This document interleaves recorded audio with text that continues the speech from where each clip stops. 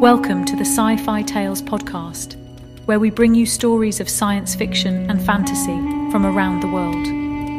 I'm your host, Shahrazad, and today we have a new tale for you called The Caravan. Please sit, relax, and enjoy. Once upon a time, there marched through the wilderness a large caravan. Upon the vast plain, where one sees nothing but sand and heaven, were heard already, in the far distance, the little bells of the camels and the silver-toned ones of the horses.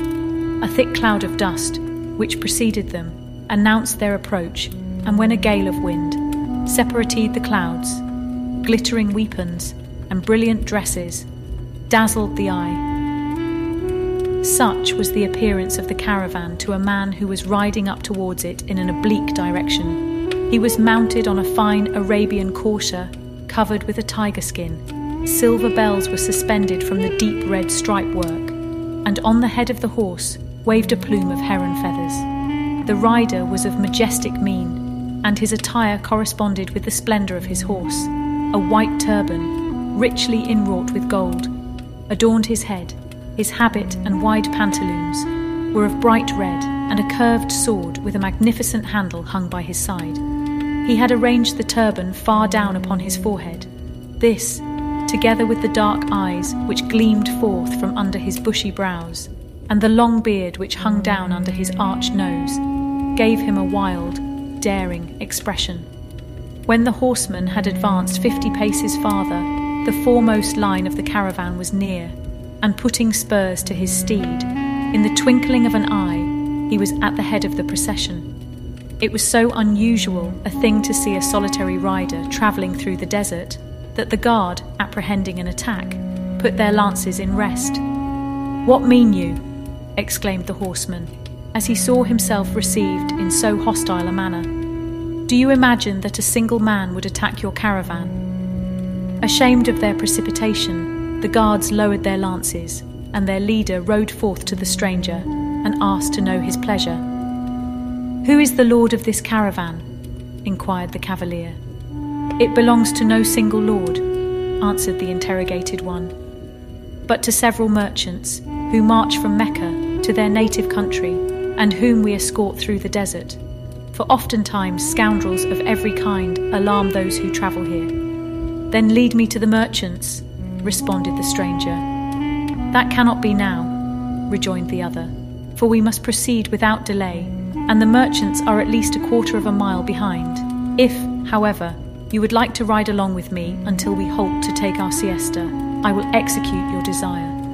The stranger said nothing further. He drew forth a long pipe which he had attached to his saddle, and began to smoke with slow puffs as he rode along by the leader of the van. The latter knew not what to make of the stranger, and ventured not to ask his name in so many words. But when he artfully endeavoured to weave up a conversation, the cavalier, to his remarks, "You smoke there a good tobacco," or "Your horse has a brave gait," constantly replied, with only a brief "Yes, yes." At last, they arrived at the place where they were to halt for the siesta. The chief sent his people forward to keep a lookout, while he remained with the stranger to receive the caravan. First, 30 camels passed by, heavily laden, guided by armed drivers. After these, on fine horses, came the 5 merchants to whom the caravan belonged. They were, for the most part, men of advanced age, of grave and serious aspect. One, however, seemed much younger, as well as more gay and lively than the rest. A large number of camels and pack horses closed the procession. Tents were pitched, and the camels and horses fastened around. In the midst was a large pavilion of blue silk, to which the chief of the escort conducted the stranger. When they reached the entrance, they saw the 5 merchants seated on gold-embroidered cushions. Black slaves were carrying around to them food and drink. "Whom brings thou hither to us?" exclaimed the young merchant unto the leader. Before, however, the latter could reply, the stranger spoke. "I am called Selim Baruch, and am from Baghdad. I was taken captive by a robber horde on a ride to Mecca, but 3 days ago managed to free myself from confinement. The mighty Prophet permitted me to hear, in the far distance, the little bells of your caravan, and so I came to you. Allow me to ride in your company. You will grant your protection to no unworthy person, and when we reach Baghdad, I will reward your kindness richly, for I am the nephew of the Grand Vizier. The oldest of the merchants took up the discourse. Selim Baruch, said he, welcome to our protection. It affords us joy to be of assistance to thee. But first of all, sit down and eat and drink with us. Selim Baruch seated himself among the merchants and ate and drank with them. After the meal, the slaves removed the table and brought long pipes and Turkish sherbet. The merchants sat for some time in silence, while they puffed out before them the bluish smoke clouds, watching how they formed circle after circle, and at last were dissipated in the ambient air. The young merchant finally broke the silence. Here sit we for 3 days, said he, on horseback and at table, without doing anything to while away the time. I feel this tediousness much, for I am accustomed after dinner to see dancers, or to hear singing and music. Know you nothing, my friends, that will pass away the time for us. The 4 elder merchants smoked away and seemed to be seriously reflecting, but the stranger spoke. If it be allowed me, I will make a proposition to you. I think one of us, at this resting place, could relate something for the amusement of the rest. This, certainly, would serve to pass the time. Selim Baruch, thou hast well spoken, said Ahmet, the oldest of the merchants. Let us accept the proposal. I am rejoiced that it pleases you, answered Selim, and in order that you may see that I desire nothing unreasonable, I will myself begin. The 5 merchants, overjoyed, drew nearer together and placed the stranger in their midst. The slaves replenished their cups, filled the pipes of their masters afresh, and brought glowing coals for a light. Selim cleared his voice with a hearty draught of sherbet, smoothed back the long beard from his mouth, and said, Listen then to the history of Caliph Stork. Once upon a time, on a fine afternoon, the Caliph Chassid was seated on his sofa in Baghdad. He had slept a little, for it was a hot day, and now, after his nap, looked quite happy. He smoked a long pipe of rosewood, sipped, now and then, a little coffee, which a slave poured out for him, and stroked his beard, well satisfied, for the flavour pleased him. In a word, it was evident that the Caliph was in a good humour. At this season, one could easily speak with him, for he was always very mild and affable, on which account did his Grand Vizier, Mansour, seek him at this hour, every day. On the afternoon in question he also came, but looked very serious, quite contrary to his usual custom. The Caliph removed the pipe, a moment, from his mouth, and said, Wherefore, Grand Vizier, weariest thou so thoughtful a visage? The Grand Vizier folded his arms crosswise over his breast, made reverence to his lord, and answered, Sir, whether I wear a thoughtful look, I know not, but there, below the palace, stands a trader who has such fine goods that it vexes me not to have abundant money. The Caliph, who had often before this gladly indulged his vizier, sent down his black slave to bring up the merchant, and in a moment they entered together. He was a short, fat man, of swarthy countenance and tattered dress. He carried a chest in which were all kinds of wares, pearls and rings, richly wrought pistols, goblets and combs. The Caliph and his vizier examined them all, and the former at length purchased fine pistols for himself and Mansour, and a comb for the vizier's wife.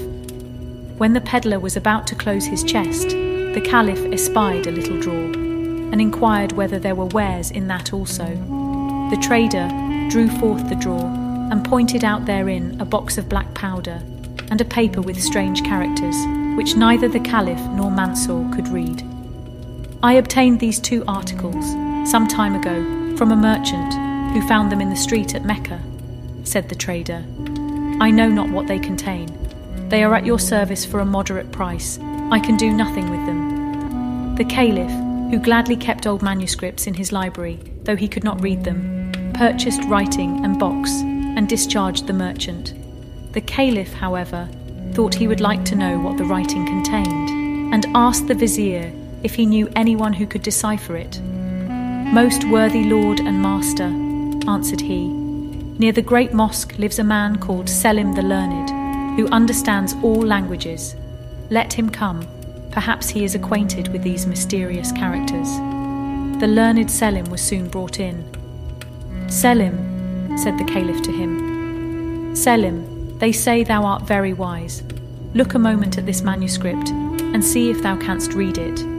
If thou canst, thou shalt receive from me a new festival garment.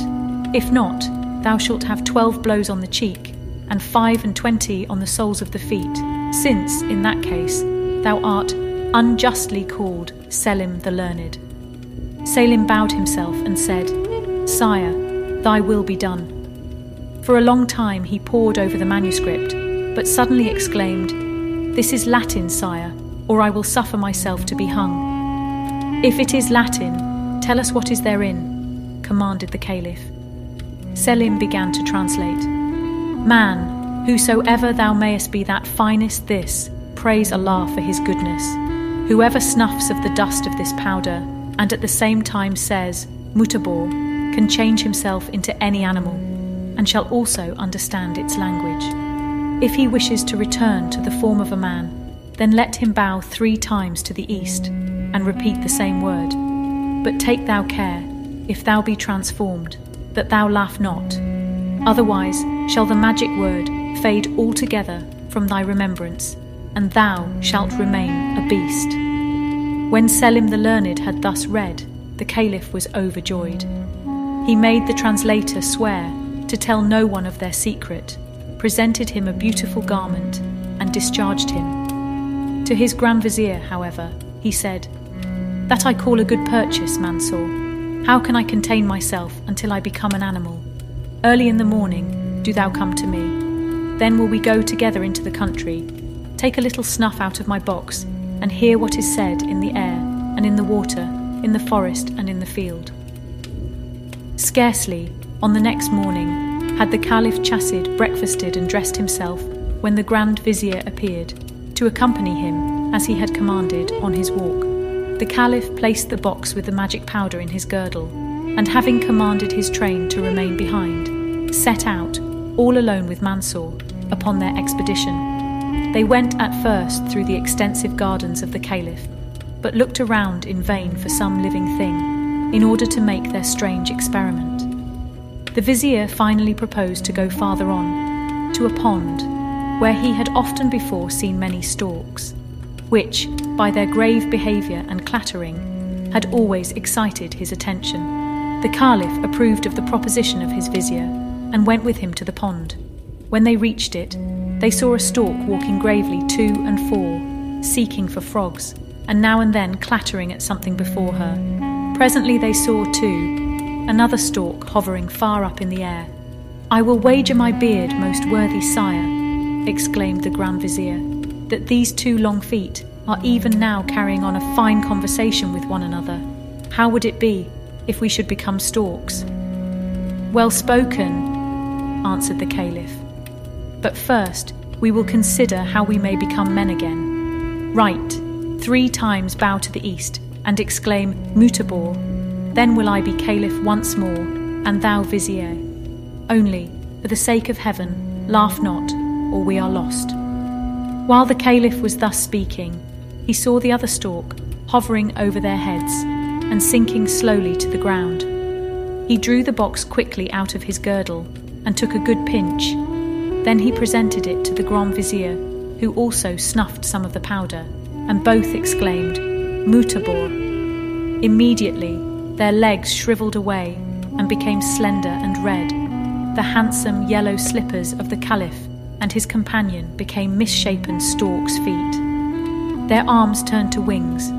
The neck extended up from the shoulders and was an ell long. Their beards had vanished, and their whole bodies were covered with soft feathers.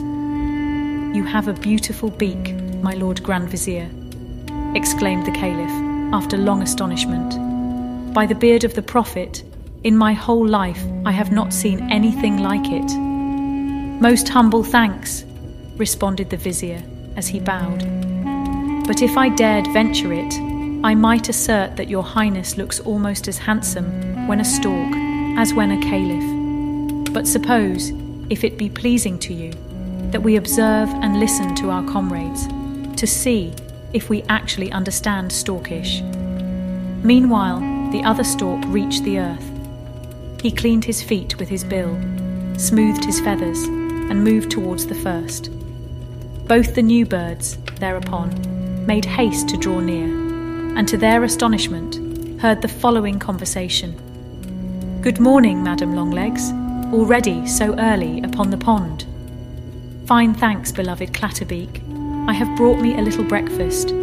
Would you like, perhaps, the quarter of an eider duck, or a little frog's thigh?" "My best thanks, but this morning I have little appetite.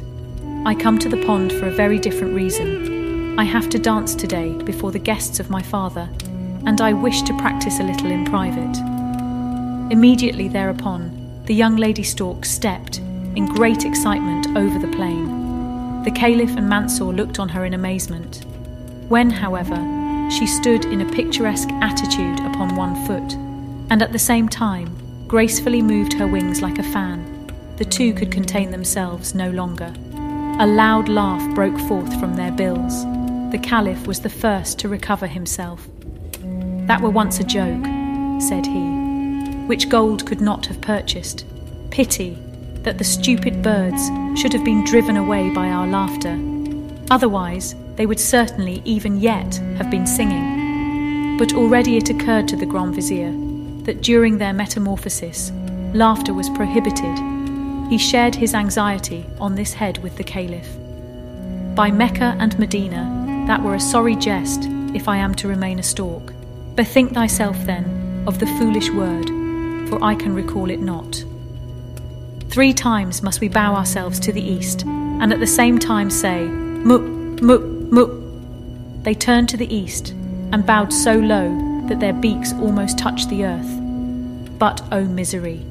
That magic word had escaped them, and though the Caliph prostrated himself again and again, though at the same time the Vizier earnestly cried, "Mu, mu," all recollection thereof had vanished, and poor Chasid and his Vizier were to remain storks.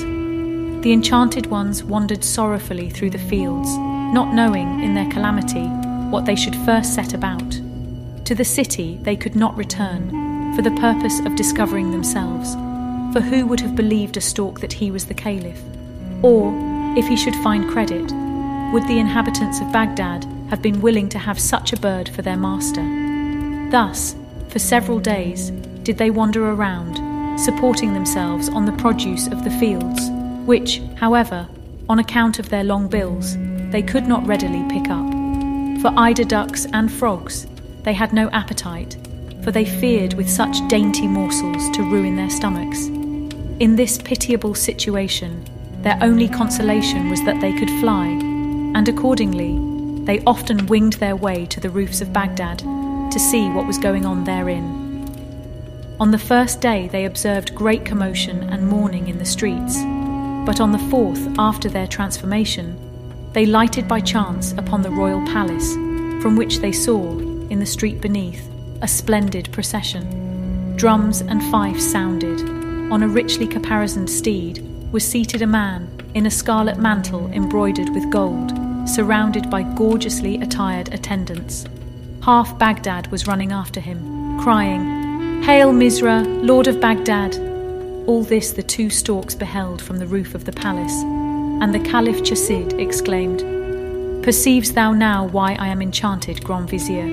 This Misra is the son of my deadly enemy, the mighty sorcerer Kashnur, who, in an evil hour, vowed revenge against me. Still, I do not abandon all hope. Come with me, thou faithful companion of my misery. We will go to the grave of the Prophet. Perhaps in that holy spot the charm may be dissolved." They raised themselves from the roof of the palace and flew in the direction of Medina. In the use of their wings, however, they experienced some difficulty, for the 2 storks had, as yet, but little practice.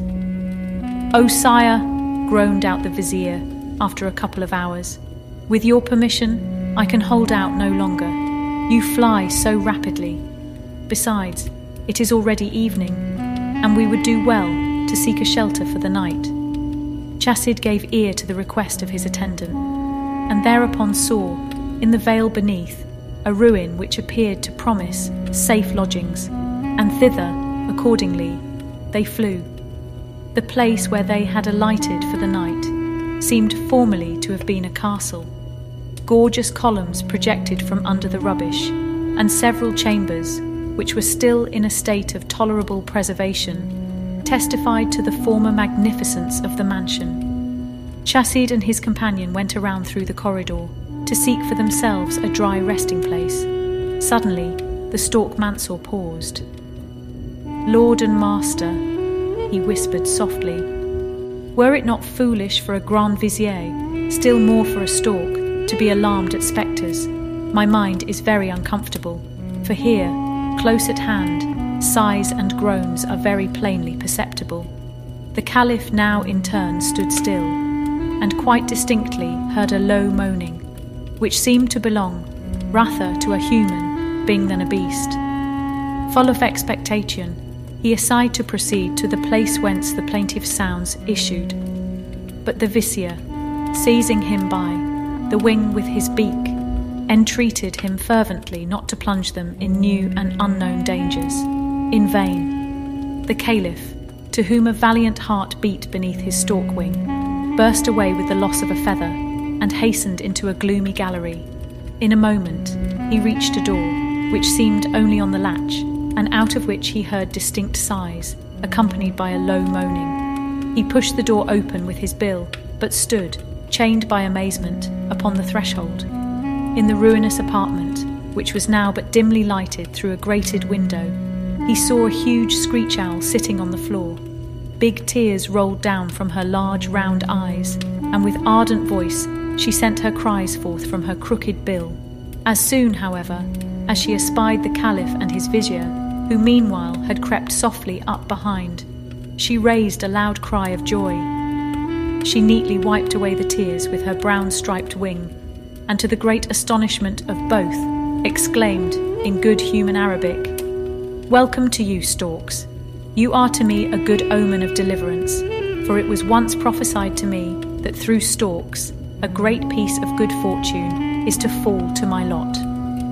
When the Caliph recovered from his amazement, he bowed his long neck, brought his slender feet into an elegant position, and said, "Screech owl, after your words, I venture to believe that I see in you a companion in misfortune. But alas, this hope that through us thy deliverance will take place is groundless. Thou wilt, thyself, realize our helplessness, when thou headrest our history." The screech owl entreated him to impart it to her, and the Caliph, raising himself up, related what we already know. When the Caliph had told his history to the owl, she thanked him and said, "Listen to my story also, and hear how I am no less unfortunate than thyself. My father is the King of India. I, his only, unfortunate daughter, am called Lusa. That same sorcerer Kashnur, who transformed you, has plunged me also in this affliction. He came one day to my father and asked me in marriage for his son Misra. My father, however, who is a passionate man, cast him down the steps. The wretch managed to creep up to me again under another form, and as I was on one occasion taking the fresh air in my garden, clad as a slave, he presented me a potion which changed me into this detestable figure. He brought me hither, swooning through fear, and exclaimed in my ear with awful voice, 'There shalt thou remain, frightful one, despised even by beasts, until thy death, or till one, of his own free will, even under this execrable form, take thee to wife. Thus revenge I myself upon thee, and thy haughty father.' Since then, many months have elapsed. Alone and mournfully, I live like a hermit in these walls, abhorred by the world, an abomination even to brutes. Beautiful nature is shut out from me, for I am blind by day, and only when the moon sheds her wan light upon this ruin falls the shrouding veil from mine eye. The owl ended, and again wiped her eyes with her wing, for the narration of her woe had called forth tears. The Caliph was plunged in deep meditation by the story of the princess. "If I am not altogether deceived," said he, "you will find that between our misfortunes a secret connection exists. But where can I find the key to this enigma?" The owl answered him, "My lord, this also is plain to me. For once, in early youth, it was foretold to me by a wise woman that a stork would bring me great happiness, and perhaps I might know how we may save ourselves."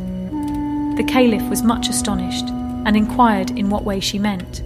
"The enchanter who has made us both miserable," said she, "comes once every month to these ruins. Not far from this chamber is a hall. There, with many confederates, he is wont to banquet. Already I have often watched them. They relate to one another their shameful deeds. Perhaps he might then mention the magic word which you have forgotten." "Oh, dearest princess," exclaimed the Caliph, "tell us, when will he come, and where is the hall?" The owl was silent a moment, and then said, "Take it not unkindly, but only on one condition can I grant your wish." "Speak out! Speak out!" cried Chisid. "Command, whatever it may be, I am ready to obey." "It is this: I would fain at the same time be free. This, however, can only take place if one of you offer me his hand." At this proposition, the stork seemed somewhat surprised, and the Caliph beckoned to his attendant to step aside with him a moment. "Grand Vizier," said the Caliph before the door, "this is a stupid affair, but you can set it all right." "Thus," rejoined he, "that my wife, when I go home, may scratch my eyes out. Besides, I am an old man, while you are still young and unmarried, and can better give your hand to a young and beautiful princess." "Ah, that is the point," sighed the Caliph, as he mournfully drooped his wings. "Who told you she is young and fair? That is equivalent to buying a cat in a sack." They continued to converse together for a long time, but finally, when the Caliph saw that Mansur would rather remain a stork than marry the owl, he determined sooner, himself, to accept the condition. The owl was overjoyed. She avowed to them that they could have come at no better time, since probably, that very night, the sorcerers would assemble together.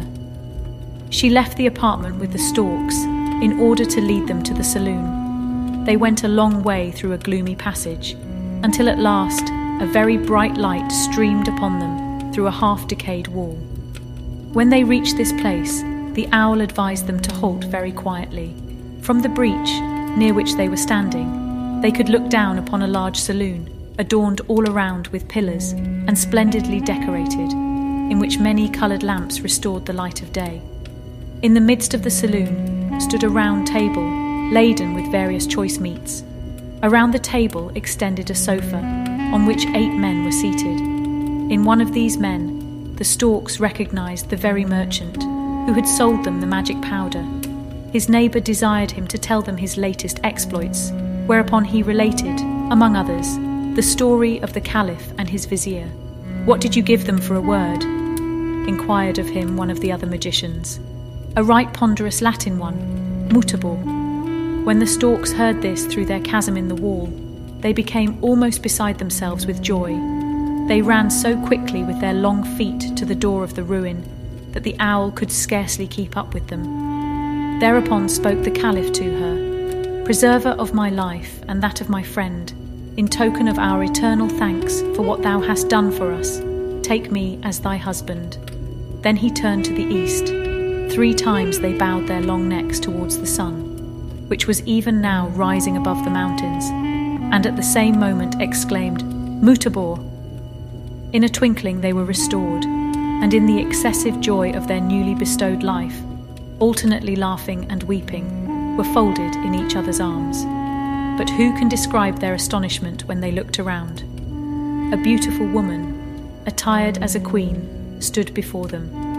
Smiling, she gave the Caliph her hand and said, Know you your screech owl no longer? It was she.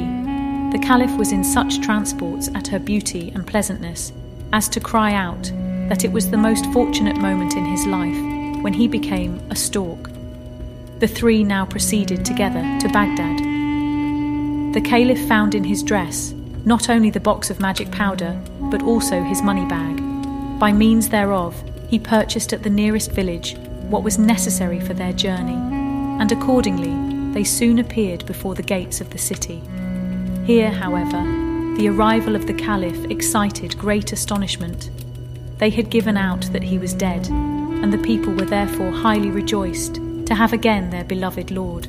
So much the more, however, burned their hatred against the impostor Misra. They proceeded to the palace and caught the old magician and his son. The old man, the Caliph, sent to the same chamber in the ruin, which the princess, as a screech owl, had inhabited, and there had him hung. Unto the son, however, who understood nothing of his father's arts, he gave his choice, to die or snuff some of the powder. Having chosen the latter, the Grand Vizier presented him the box. A hearty pinch, and the magic word of the Caliph converted him into a stork. Chasid had him locked up in an iron cage and hung in his garden. Long and happily lived Caliph Chasid with his spouse, the princess. His pleasantest hours were always those when in the afternoon the vizier sought him, and whenever the Caliph was in a very good humour, he would let himself down so far as to show Mansur how he looked when a stork.